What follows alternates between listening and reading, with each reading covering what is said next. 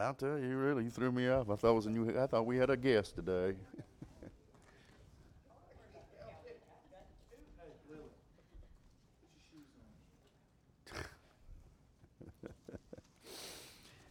It is good to be in the house of the Lord this morning. I pray that your week has been great, and I pray that you have a wonderful Father's Day today. For the fathers now, wives, try to lift them up and encourage them, and don't hit them too hard. Amen. So we're good. Where do I want to go at today? Let's go to 1 Kings this morning. 1 Kings chapter 18 and 19. So don't close your Bibles. I've got some things I want to discuss this morning, and may help you. There's just so much been on my mind the last few days, and some messages are starting to run together, and I just don't want to. I need to separate them and calm down, and like Tammy says, I need to just unhook and kind of like calm down and try to bring them all together and everything. But this morning I want to preach on is Satan stealing or robbing your victory. Now, we like victories in our life, don't we? I know when I played sports, I never once got out on a basketball court or a football field thinking, well, we're not going to win this one. Every time we get out there, I expected to win. I expect victory. And I think we need to start looking at our victories in our life and saying, hey, Lord, is Satan stealing our victories or robbing our victories from us, or are we giving the victories to him? Now, sometimes he don't have to do anything. We just hand stuff over to him. 1 Kings chapter 18 this morning. If you stand, the very last verse. 1 Kings chapter 18 and in verse 46. And the hand of the Lord. And I like that. I can just stop right there and preach all day on the hand of the Lord. I loved being in the. Don't you just know that there's a hand of the Lord that reaches down when you need it? Amen. And the hand of the Lord was on Elijah. And he girded up his loins and ran before Ahab to the entrance of Jezreel. Let us pray. Father, we just thank you this morning. We ask you, Lord, touch hearts. Help us to be what we need, Lord. Help us to realize that we have victory in this life, Lord. And help us to be what we need to be. In Jesus' name we do pray. Amen. We've read many stories in the Bible about those who have had victories in their life. And we've had victories in our life. And I love reading of those that had victories in their life. I think about David winning the battle over the champion Goliath.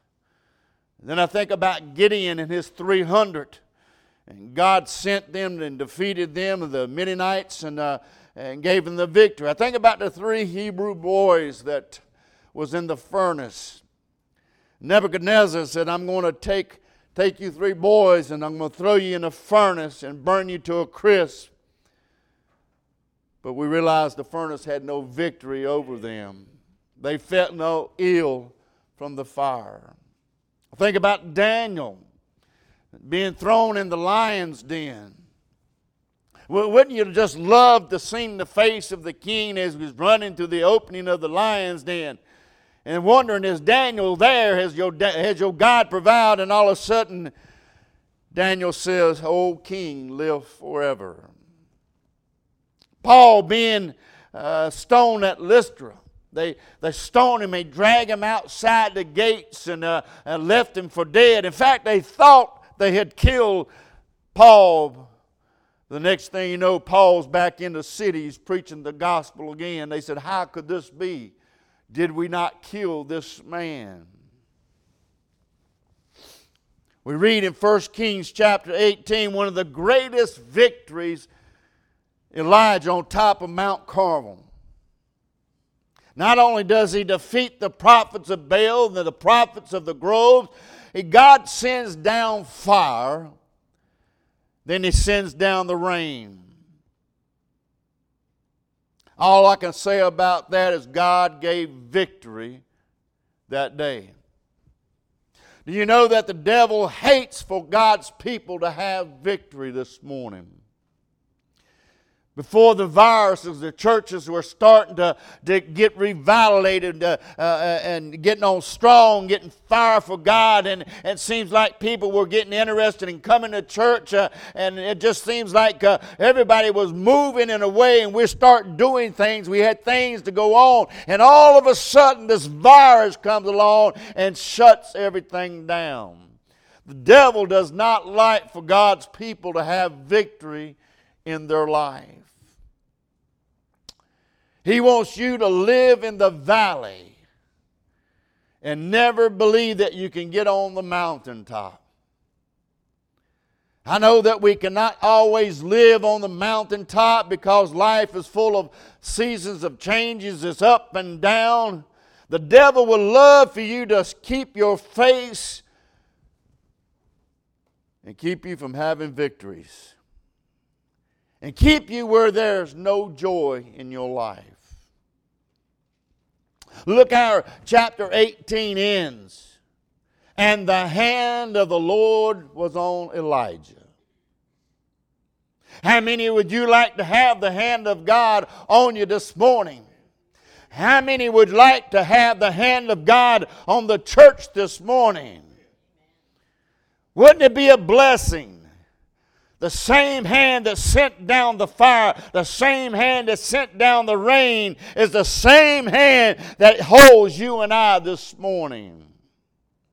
He held back the rain for 3.5 years. That's God. I want you to see how it affected Elijah with the hand of God being on him. And let me just say this morning. If you're not that close to God, I suggest you try to get as close to God as you can, because the way it affected Elijah, it should affect you and I. The Bible said, and he girded up his loins and ran before Ahab to the entrance of Jezreel. That means he had to run from Mount Carmel to Jezreel. That's a 20-mile hike. That's 20 miles. Now, how many of you think you can run out there and go out there and run 20 miles this morning? I couldn't even get on a bike and go 20 miles this morning. Now, I've ran 20 miles before, but it ain't going to happen today.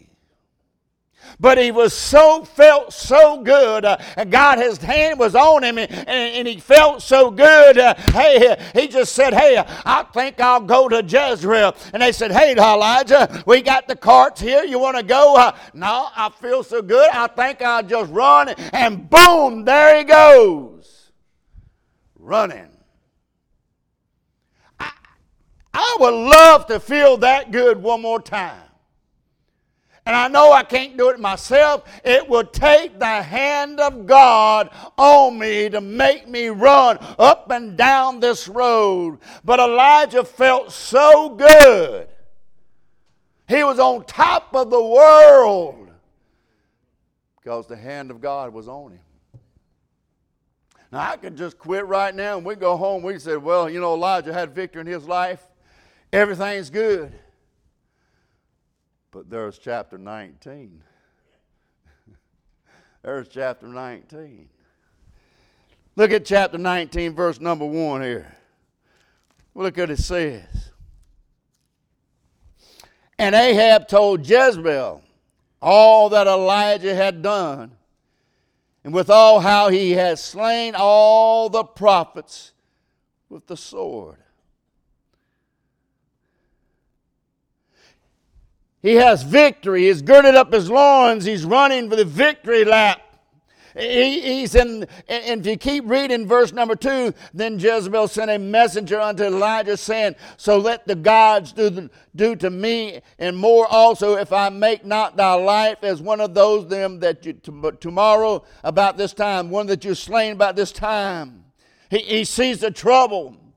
In verse 3, and when he saw that, he arose and went for his life, and he came to Beersheba, which belongeth to Judah, and left his servant there. In verse 4, but he himself went a day's journey into the wilderness, and came and sat down under a juniper tree, and requested for himself that he might die, and said, it is enough now. O Lord, take away my life, for I am no better than my fathers. Compare verse 19, verse 46 with verse number 4. In verse 46, he's on fire, he's excited, and he's running for God, and he's doing everything. He says the victory left, God has given the victory. And in verse number 4, he found him in the wilderness under the tree and requesting of God that he dies. Here is a man that was on top of the mountain in victory. And just a few verses later, he's down at the bottom. You say he's depressed. You're right. You say he's despairing of life. You're right. If you want to say he's defeated, you're right. He said, it's better for me to die. How can a man have all those victories? Runs 20 miles. God's hand is on him. And here he sits under a juniper tree in defeat, wanting to die. Because that is the operation of the devil. That is how the devil works. The devil is a thief. The devil's a liar. He wants your joy. He wants your victory. And when we sing the song, Victory in Jesus, this is how the devil wants you to sing the song. Victory in Jesus. That's how the devil wants you to sing that song. The devil don't want you to have victory. How in the world can Elijah go from the top of the mountain with the hand of God on him to a juniper tree, want him to die?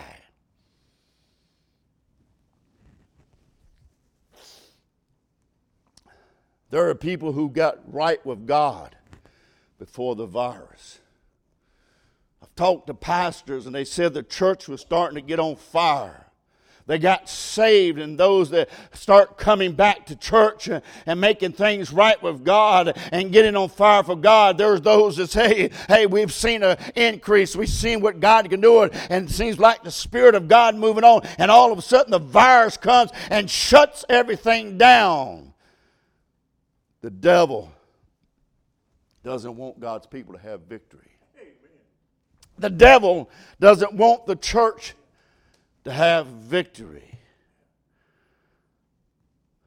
Well, how did Elijah get like that?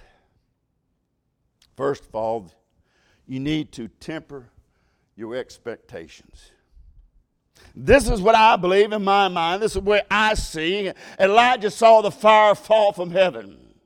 That was real. Elijah slew the prophets of Baal and of the grove. That was real. Elijah prayed, and that little cloud in the shape of a hand rose up. And after 3.5 years, it rained. That was real. And in my mind, and where I see it, if you gather all the nation of Israel, and they had this huge contest, the false prophets of Baal and the true prophet of God, and the false prophets of Baal, the living true God of Jehovah, and God shows himself mighty and wins the victory. In my mind, in my thinking, Elijah thought, boy, we're about ready to have a national revival. We're going to see people get right. We're going to see people get straight with God and get their lives back on track and change. And surely, if God can send the fire, surely if God can send the rain, He gives victory over the false prophets. Victory in a huge way is coming. Elijah think, hey, no doubt there's going to be a revival coming.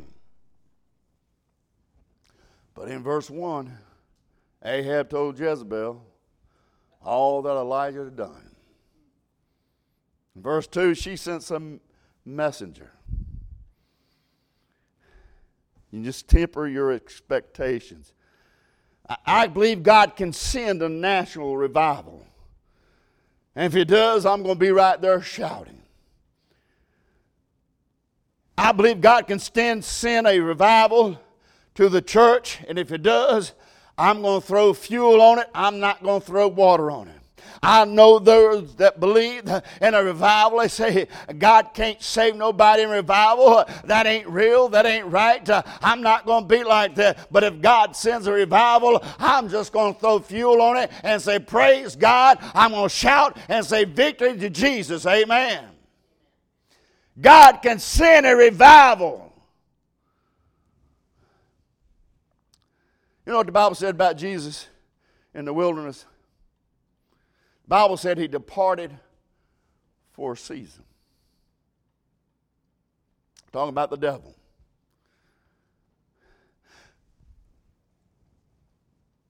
Elijah sees the victories. He's faced the victory. He's faced the false prophets. And he's victorious over all this. And he sees the fire. He sees the rain. He's seen God move. He's expecting something that's not going to happen.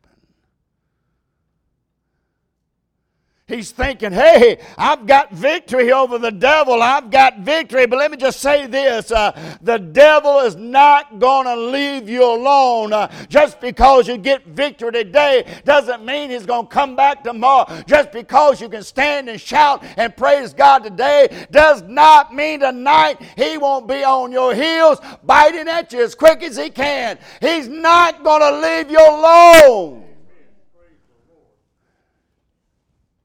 You may get victory over an area in your life, but I guarantee you it won't be long. He's going to be right back at you. There are those who've got saved before the virus hit and was getting right with God, and all of a sudden they said, hey, I don't like this.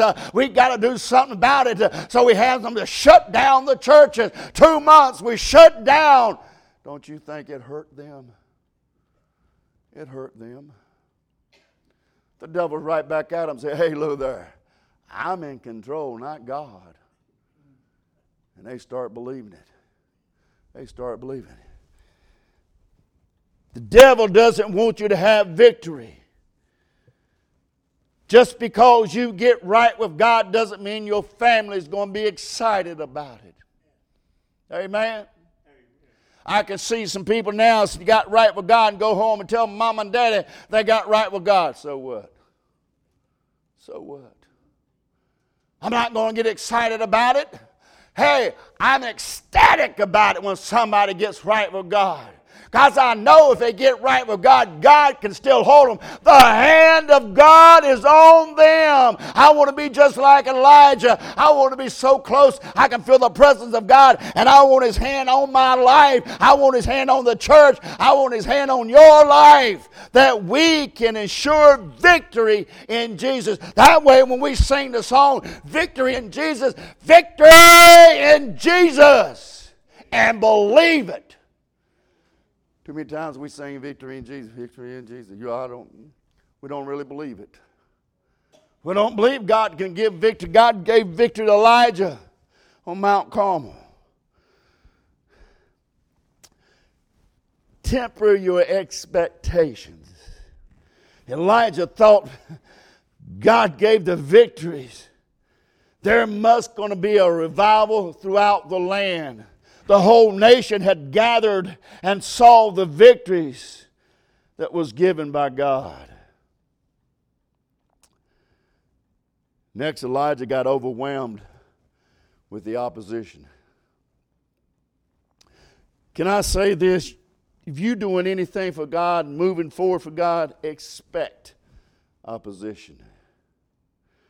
I didn't say you ought to expect things to go poorly. But you need to expect that somebody's standing there against you. Verse 2, then Jezebel sent a messenger unto Elijah. You know this was a false messenger, don't you? Jezebel sent Elijah a false messenger. And she does the same thing in chapter 21 when Ahab wanted Naboth's vineyard. And Naboth refused to sell it. It is from my father's. So what does Jezebel does? She writes a letter in Ahab's name and sealed it with his seal and sent the letters to the elders and the nobles that were in the city that dwelled with Nabal. And she wrote in the letter saying, proclaim a fast and set Nabal on high among the people. She's setting him up. And set 2 men, sons of Belial, sons of the devil, before him to bear witness against him, saying, thou didst blaspheme God and the king. Then carried him out and stoned him, that he may die. A false messenger. Those men knew what they were carrying. They knew they were false messengers. It doesn't really matter to them. They're doing what they were getting paid to do. And that's what's going on in America today. People are getting paid to bring false message. People are getting paid to be a false messenger. Whatever gender that agrees with them and their attitudes and things, that's what they're going to try to say. That's what they're going to try to do. We see it every day in this country. There are false messengers in this country. Amen. They're wanting to rob you of your victory in life. So we see that. We see that he's been false messengers, been sent. In verse 2 says, saying, let the gods do to me, and more also, if I make not thy life as one of the life of them by tomorrow at this time. So the false messengers have brought a false message. So let the gods, the little g gods, and I thought it was settled on Mount Carmel right then and there. The little gods, 850 of them, couldn't even get a spark from their God. And then the big G God, in 63 words, bring fire down from heaven. So she's treating Elijah with her, she's tempting him, she's threatening him with her little g gods. So let the gods, the little g gods, do to me. They're not able to do anything. They were not able to do anything on Mount Carmel. They're not going to do anything to you today. If I make not thy life as the life of one of them by tomorrow, this time. She's guaranteeing his death. She's saying, you're going to die. I don't know if anybody here has ever been threatened in their life. I have once. I am glad I survived. Amen. I'm glad I survived. She's guaranteeing by this time tomorrow, you're going to be a dead man. Isn't that what Pharaoh told Moses? Depart from me. Don't come and see me again, because if I see your face again, you're going to die. But you know what Moses found out? His God was bigger than Pharaoh. His God had more power than Pharaoh. He put his trust in the right God. She's guaranteed Elijah his death, and we see Elijah doing this. Same thing with Nebuchadnezzar. He told the 3-year boys, I'm going to give you one more chance. When you hear the music, I want you to hit your face. I want you to bow down. I want you to go down. I'm going to give you one more chance. Ain't that like the devil? Hey, you got one more chance. Come on. Come on.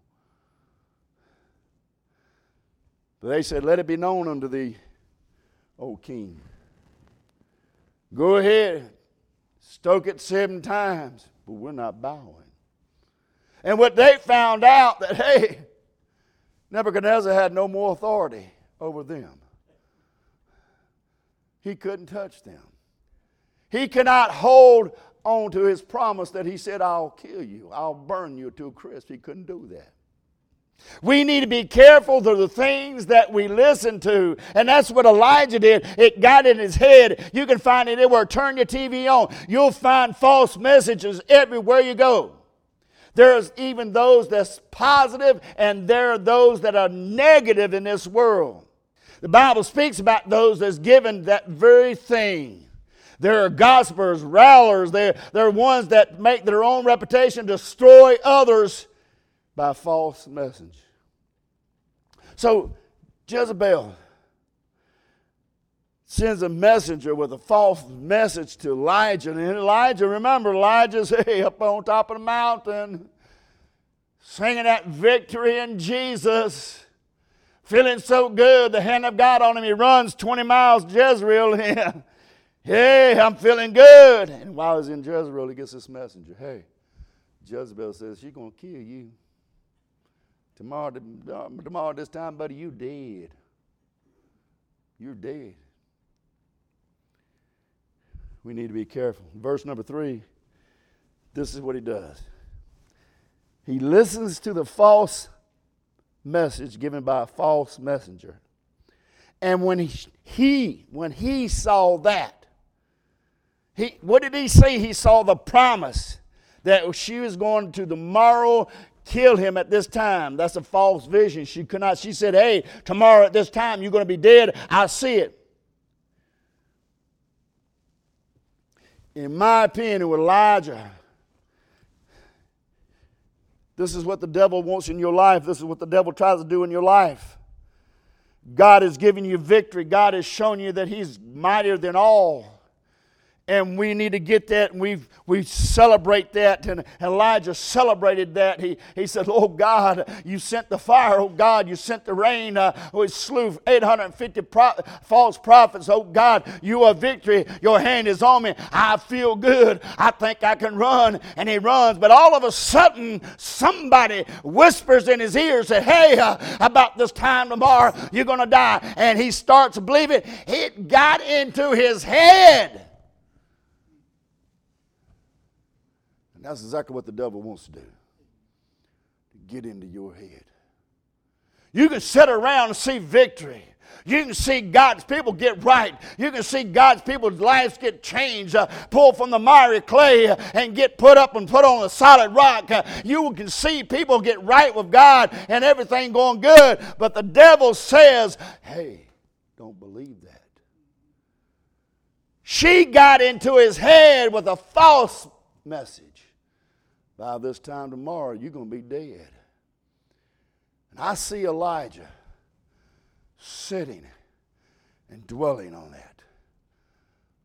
And he's done forgot about what God has done on Mount Carmel. He's done forgot about the fire. He's done forgot about the rain. He's done forgot about the victory. He done forgot about how good he felt. Now he's pitiful. He said, oh man. She's going to kill me tomorrow. I'm going to die. Now, wait a minute. 850 prophets couldn't do nothing to you. They couldn't touch you. You saw fire fall from, boy. You saw fire fall from heaven, 63-word prayer, and you look up and God said, hey, here I am, and watch the fire come down. That's victory. And one person got into his head. One person gets into his head.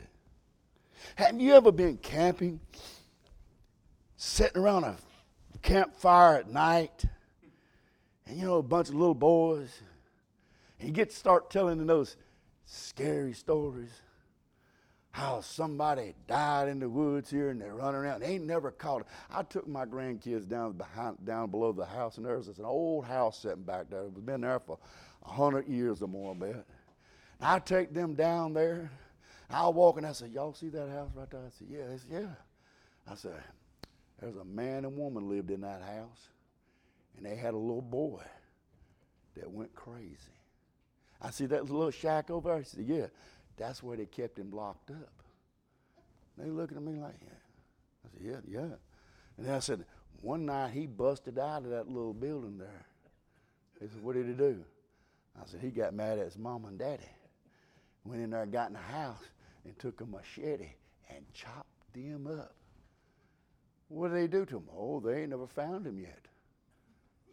As far as they know, he's still running around in these woods. And they got up from me. I grabbed a rock, threw it on the woods, and you ought to have seen them. Ah! Running. Got into their heads. Amen.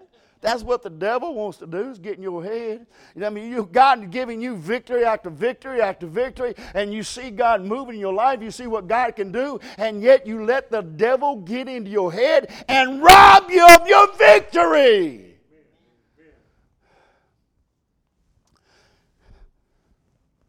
Elijah is losing his victory over something that is not real. He saw that Jezebel hadn't killed him. She's not been able to put his hand on it. The 850 prophets are dead. His God has helped him overcome. They can't do this. I imagine Elijah was probably sitting up. Oh, man. Whew.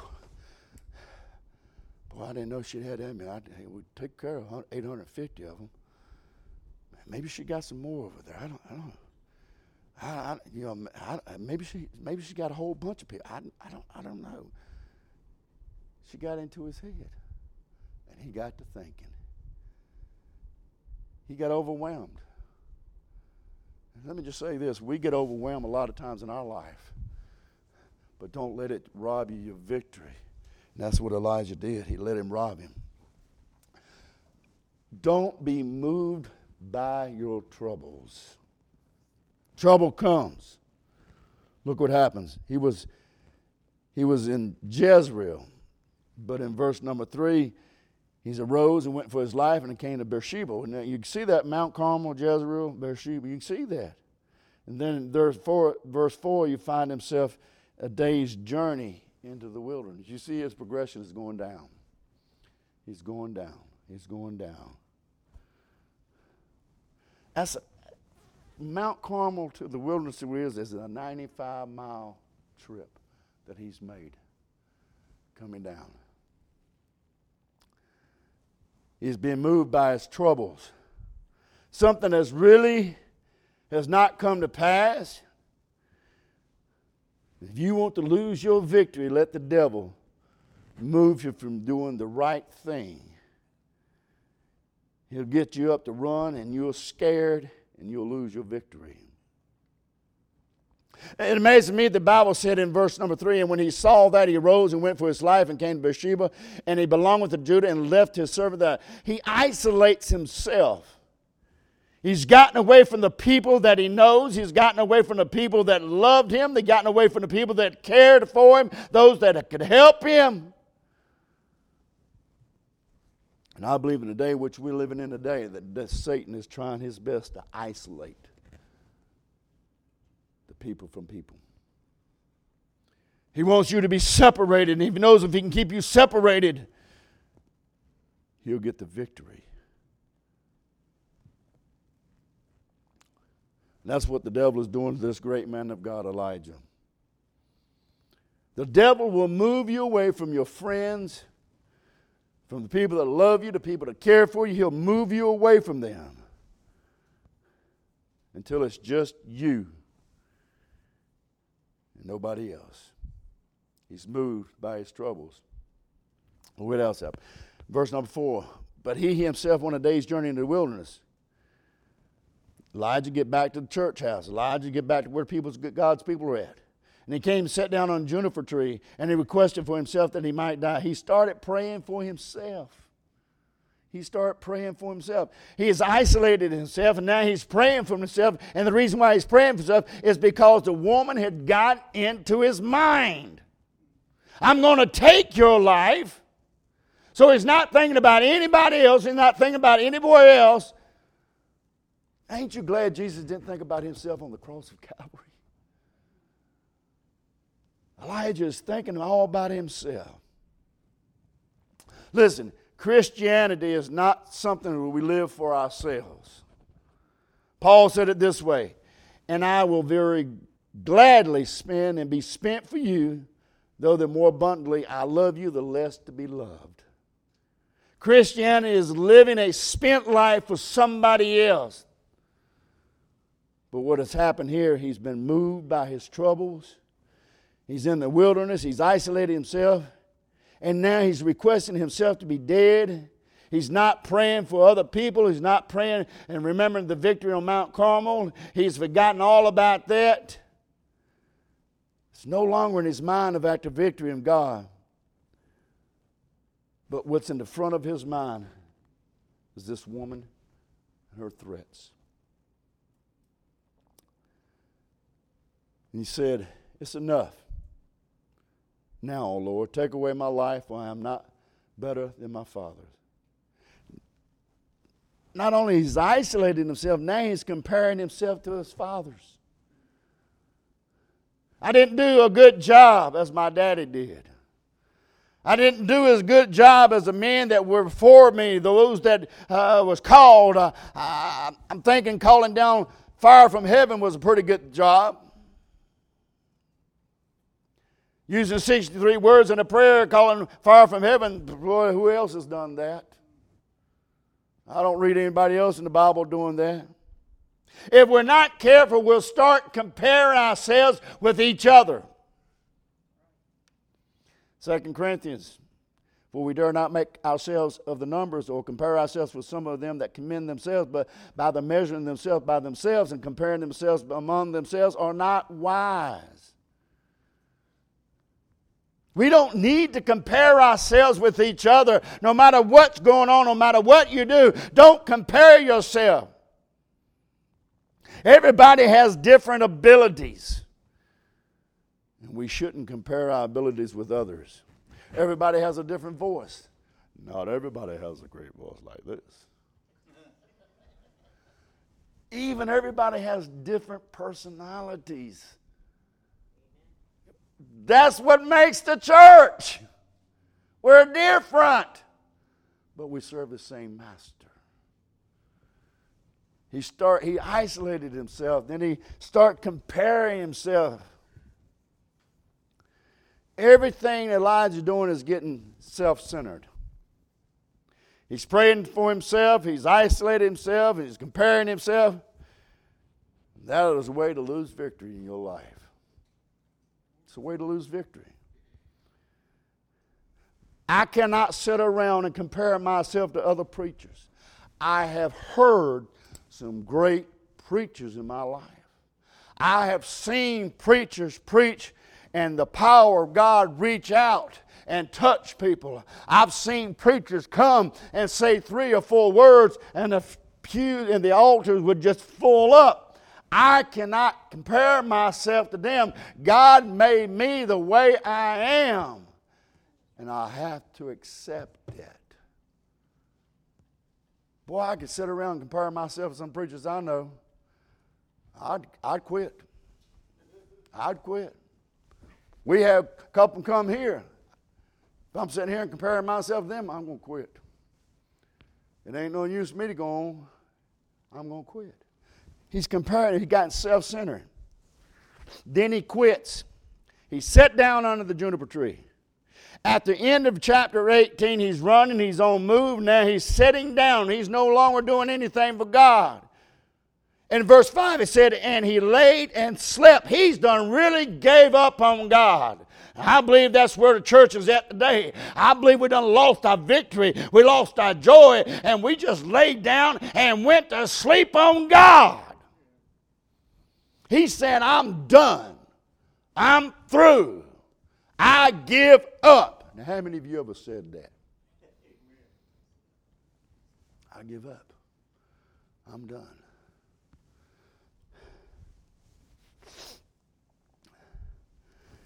He was moved. He was isolated. He prayed for himself, and now he resigns himself. And the Bible said in verse number 5, thank God for verse number 5. Behold, then an angel touched him and said unto him, arise and eat. When you're facing uncircumstances and situation in your life and you're about ready to give up, there's always the hand of God. Turn to 1 Thessalonians chapter 3. I'll try to end this real quick. 1 Thessalonians. The church of Thessalonica had great opposition. Again, it was just like every Bible-believing church today. There is a devil. There is an accuser. There is an enemy that are against the people that are trying to win victory for God. First, chapter 3, verse number 3. That no man should be moved by these afflictions. For yourselves know that we have appointed thereunto. For verily, when we were with you, we told you before that you should suffer tribulation. They're being told, hey, I'm telling you now, you're going to be suffering. There's a devil out there. There's an accuser out there. There is an enemy out there. You're going to be suffering.